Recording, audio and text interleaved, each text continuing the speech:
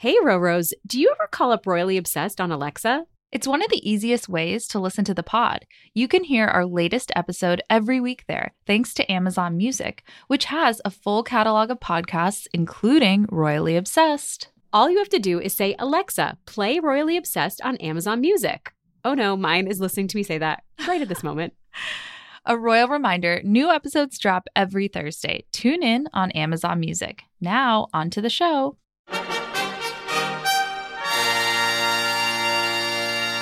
Hi guys, I'm Roberta. And I'm Rachel. And you all know why we're here. Sadly, the Duke of Edinburgh passed away this morning. The official announcement from the royal family reads, "It is with deep sorrow that Her Majesty the Queen announces the death of her beloved husband, His Royal Highness the Prince Philip, Duke of Edinburgh. His Royal Highness passed away peacefully this morning at Windsor Castle. Further announcements will be made in due course. The royal family join with people around the world in mourning his loss." Such a devastating morning, devastating news to wake up to. The official website of the royal family was also made temporarily unavailable. It's now been updated, so we have a bit more information about what is set to take place in the coming days. They're saying that in accordance with public health advice, members of the public are asked to continue to follow COVID guidance, not gather in crowds, and not to visit royal residences and pay their respects.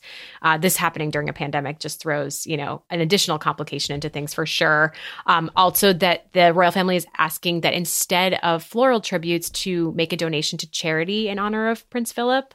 And an online book of condolences has also been set up for anyone that wishes to leave messages. I checked it out. You just go and it's like an online form. I have seen a lot of pictures actually though of people leaving bouquets in front of the Buckingham Palace gates and stuff. So that's already, I feel like that's like the natural impulse. Like you just want to go. And I've been following just several media, the crowds are really gathering outside of Buckingham Palace. Yeah. And they'll notice that the Union flags have been half-masted at all royal residences, flying the Union flag. The royal standard will continue to fly at Windsor Castle, where the Queen is still in residence. It's wild to me that today's also the 16th wedding anniversary of Camilla and Charles. We talked about that on the podcast yesterday, that came out yesterday. So yeah, somber day for them. I mean, to have this news break on that occasion. And, we've seen just, the Kensington Royal, Clarence House, they've all shared a similar announcement to what was shared on the royal family Buckingham Palace's social media accounts. All the families actually updated their profile pictures on their Instagram and social media accounts to show the royal coat of arms for the United Kingdom. And I saw that their Twitter profile was updated to a black and white picture of Prince Philip, and they all posted the same picture. So very coordinated response. So we know that for the funeral, in line with his wishes, Prince Philip will not receive a state funeral. His body will not be lying in state. Instead, he will lie at Windsor Castle until his funeral in St. George's Chapel. Like we mentioned earlier, COVID throwing kind of a wrench into all these plans. The public has been asked to not attend, obviously, so there's not a big gathering outside. Lying in state, so that means his body, inside or outside a coffin, is laid in a building where the public could come to pay respects. So that will not happen. He obviously disliked the unnecessary pomp, the fuss of big celebrations or big tributes to him. So I think that having a low-key funeral is very in line with what he would want. Yeah, and so what we can expect to see is a period of mourning that will last 8 days. That's what officially happens. And the monarch, the queen, will refrain from carrying out any royal duties during this time. In addition, following the 8 days, a further period of official mourning will continue. The country is expected to have a period of 10 days of mourning, and the royal household will do that for 30 days. So, yeah, it's just, I don't know. What was your response, Roberta, to get this news this morning? Well, I woke up to a text from you, Rachel, which I feel like you were up early and adamant. And so early. I don't know. Yeah. And I don't typically go to, Twitter is definitely not my first source in the morning. And I just happened to go there. I didn't have an alert or anything. And I saw it like a minute after it was posted. And I was just so immediately sad. I know. I think Philip has been such a constant for us through, our royal obsession is obviously not as lengthy as his lifespan, but I feel like it's, he's just always been there. He's like a rock for the family. Yeah. And one of our producers mentioned this, but it is really one of the last of this great generation that has, been alive and through so much world history. And to think he was coming up on his, 100th birthday in June. So soon. Has lived through so much, even just this year. There was a lot of hard times with the pandemic, with, Meghan and Harry leaving, and a lot of drama this year from the royal family, but also a lot of happiness. I mean, he saw Princess Beatrice get married, which I thought was really wonderful. He was alive for his 10th great-grandchild's birth just a few weeks ago. So much has happened in the last year. And the fact that one of his last outings, I guess, was this personal Easter service that they said he attended with the Queen at a private Windsor chapel. So I thought that was really nice. Well, that's also, I think I was reading on Vanity Fair that this past year with the pandemic has actually put Prince Philip and the Queen in a unique position because they've had so much time, just the two of them at Windsor Castle. And the reporting in Vanity Fair talked about how they had become accustomed to taking daily walks and just sort of having this quiet togetherness where typically they're apart. Like he retired from duties in 2017.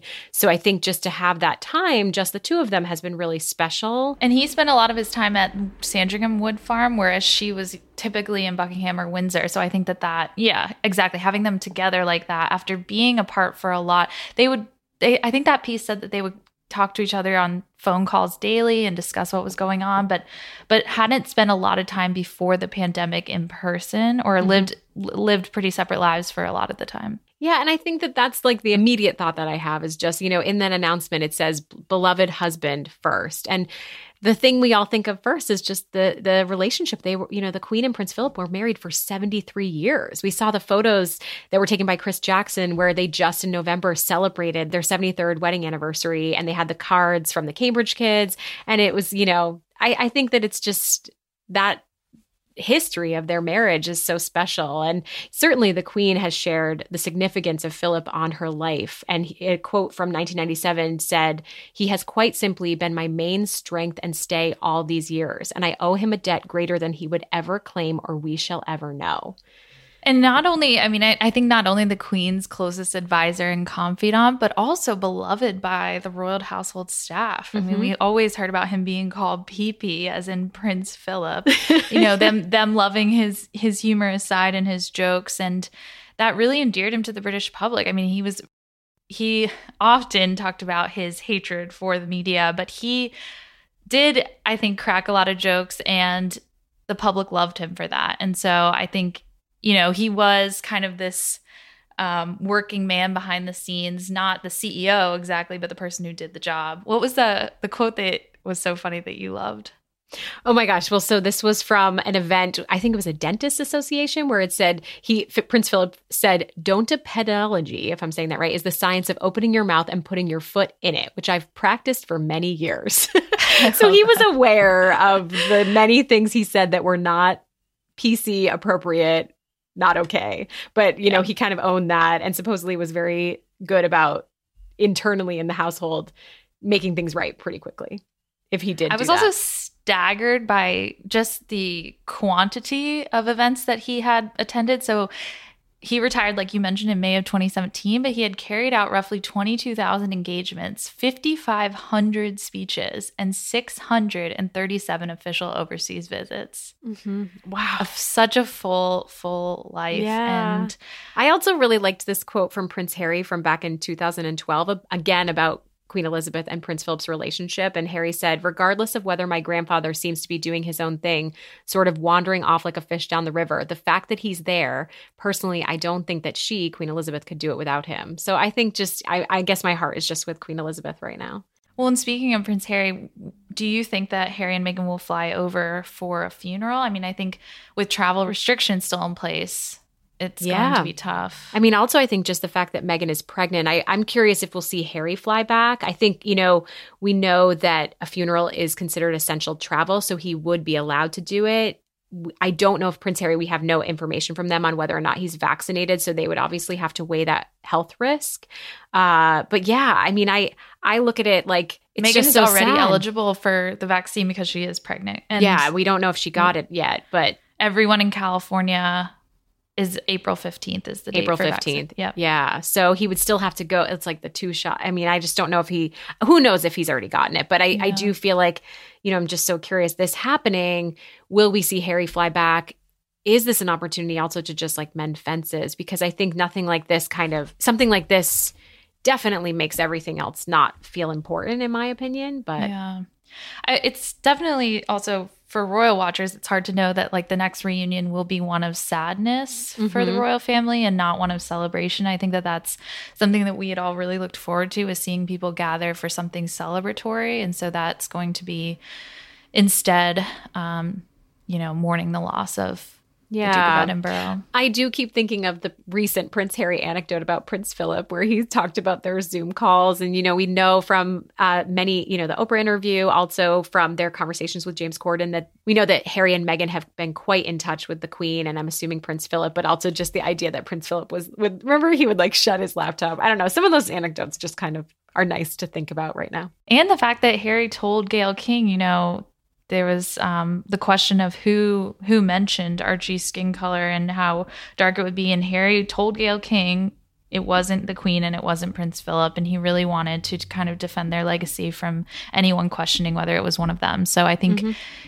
Harry loves his grandfather. Whether they will include his name in the second child's name, I'm not sure. Yeah, we're hearing some predictions from Rose about that. Yeah. Even as a girl, like maybe Philippa. I mean, we know that with Princess Eugenie, she made it a part of August's name. So nice, tribute to their grandfather. Also, I saw today that the former press secretary to the Queen, Charles Anson, went on the record and said her grief will be very private, speaking about Queen Elizabeth. He said it will show on the day itself, but inside the Queen is very strong, and she will, I'm sure, draw on her faith to get her through this. So I think for us, with this past year and how tumultuous it's been, we've really relied on the Queen as the symbol of stability, her steadfastness in all of this, her first coronavirus speech that we all felt kind of a sense of relief hearing her speak.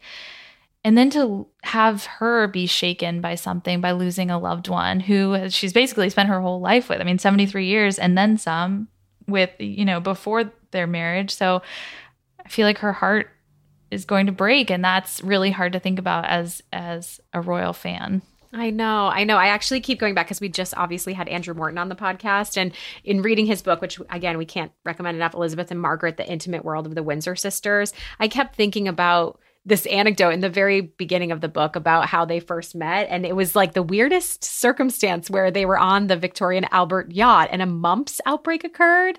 And as a result, Prince Philip was the one that was put in charge via his uncle, Dickie Mountbatten, to watch over Princess Elizabeth and Princess Margaret. And so I'm just going to read a quick thing. It says, the only cadet available to keep the princesses entertained was Prince Philip of Greece, Dickie's tall, bronzed 18-year-old nephew. Elizabeth was only a sheltered 13-year-old at the time, face to face with this fair-haired boy, rather like a Viking, with a sharp face and piercing blue eyes. She displayed none of the confidence of an heiress presumptive, and who could blame her? She was dressed in the same clothes, ankle socks, and puff-sleeve dress as her little sister. Elizabeth sat pink-faced beside Philip throughout the lunch, as he showed off his impressive skill at downing several heaping platefuls of shrimp and a banana split. While Margaret found anyone who could eat so many shrimps a hero, Elizabeth seemed infatuated for other reasons. I love that. Anyways, I just love kind of reminiscing about their relationship and what he's meant to her over the years. And that I think she told her father, this is from the New York Times obituary. It said Elizabeth had made up her mind, telling her father that this dashing young naval officer was the only man I could ever love. Oh, from such a young age, too, that she fell in love. So should we go through some of these tweets? Yeah, we're getting just, briefly, we wanted to get into some of the reaction from around from world leaders that's coming through right now. So the Archbishop of Canterbury said, on the occasions when I met him, I was always struck by his obvious joy at life, his inquiring mind, and his ability to communicate to people from every background and walk of life. He was a master at putting people at ease and making them feel special.